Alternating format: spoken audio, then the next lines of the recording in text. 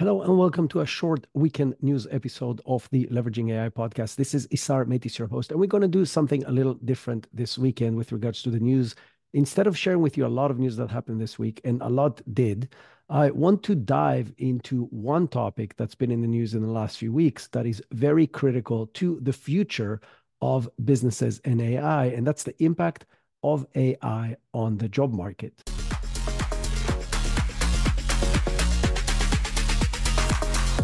There have been several reports from reputable sources based on actual research that have been released recently that share a lot of relevant and interesting information about how AI is expected to impact jobs in the near future. The first report comes from the IMF, the International Monetary Fund, and their research shows that 60% of jobs in advanced economies are going to be impacted by AI.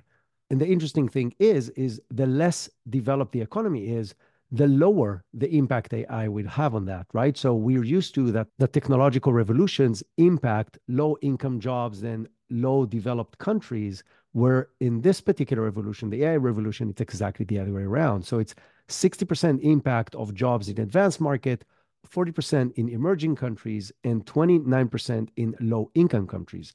So the more advanced the economy is, the higher the impact is. The way the IMF defined the different levels of exposure to AI based on specific jobs is the following. They said that there's jobs with high exposure but high complementary, meaning AI will help you in the job. Then they have high exposure and low complementary, meaning AI will replace your job. And then they have low exposure, meaning those particular jobs will most likely not be impacted by AI. And when combining both high exposure groups, meaning high exposure with high complementary and high exposure with low complementary capabilities in advanced economies, like the one we live in the US, and most of the people who listen to this podcast in the Western Hemisphere for sure, you get to almost 60% of jobs, and almost half of them will be able to be replaced by AI. So that's obviously not very good news coming from a very serious source. Another interesting report on this topic comes from the OECD Employment Outlook. And what they have done is they have surveyed 750 business leaders talking about AI, and they found that 37% of them said they already replaced workers by AI in 2023, and 44% of them reported that they're planning to do so in 2024. So in this particular case, we're talking about another highly reputable source that looks at the most advanced economies in the world, and they are sharing that it's not a projection to the future, but is something that is already happening. PwC, one of the largest consulting companies in the world, also released a report on this topic, and the good side is that they're projecting that AI will add $15.7 trillion to the global economy by 2030, which is only 6 years away.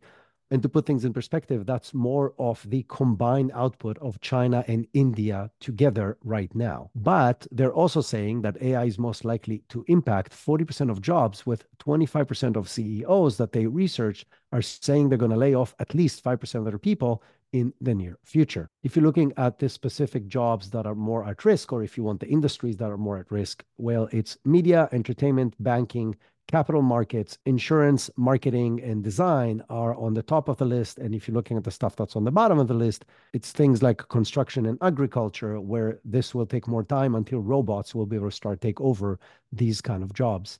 Deloitte also released their report recently on the impact of AI on the job market, and they have found that 61% of workers have reported using AI at work. Out of those people, 63% said that it's helping them do their work more efficiently, 54% said that it helps them be more creative, and 45% said that it's increasing the quality of their work. So overall, extremely positive results from the people who are actually using it at work. That being said, only 31% of responders have actually received any support or training from their employers on how to use AI, effectively in the workplace. If you combine that with the recent wave of layoffs in large tech companies, so a few thousands of people were laid off from Google, eBay let go of 1,000 people, that's 9% of its staff. TikTok released a lot of people. Wayfair has sent a 13% of their work staff home, and that's just since the beginning of this year.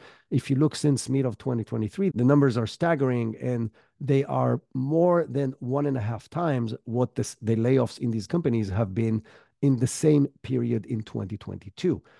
So if you combine all of this together, it shows you that AI is expected to impact a lot more jobs and is already impacting jobs, definitely in the tech sectors, because the economy is now actually projected to do better. The stock market is doing very well. We are seeing big tech companies experiencing huge growth, both in valuation and usage of their product. And at the same time, they're letting people go.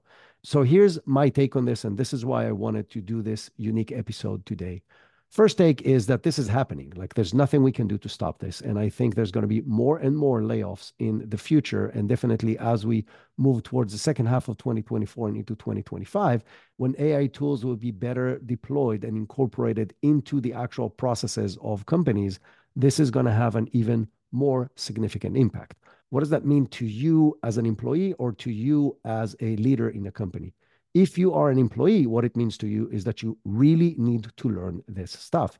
You need to be one of those people that reports and can actually prove that using AI is significantly improving their efficiency and the quality of their work, meaning you can do more work faster at a higher quality. You have a much higher chances of keeping your job than people who's not going to learn it, which are obviously going to fall behind, and they're going to be the ones that are going to be replaced. Because when you think about it, if a company can be X% more effective, let's say 20%, it has two options. It can either find a way to grow its market share by 20% or more, meaning grow faster than it's becoming more efficient, because now people have capacity to do more stuff, or it's going to let go of people. And this depends on their ability to grow in their particular niche, in their particular market, depending on a lot of parameters, and not just their ability to grow, but things like demand and competition and the economy and so on. So there's really two options, right? You either grow the business or you're going to let people go, or some combination of the two. So if you're going to be one of those people that can show that AI is helping them achieve growth for the business, you are more likely to keep your job. As a business leader, I think the way to look at this is not at the employment level, meaning not at the profession level, but rather at the task level.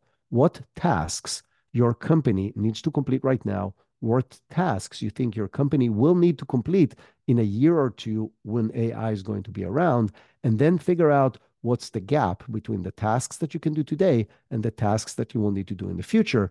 And from those tasks, how much of these AI can help you actually do more effectively and more efficiently, and plan your hiring and your training accordingly. So I'm not saying don't hire people. I'm saying if you need to hire people to grow your business, absolutely go ahead and do that.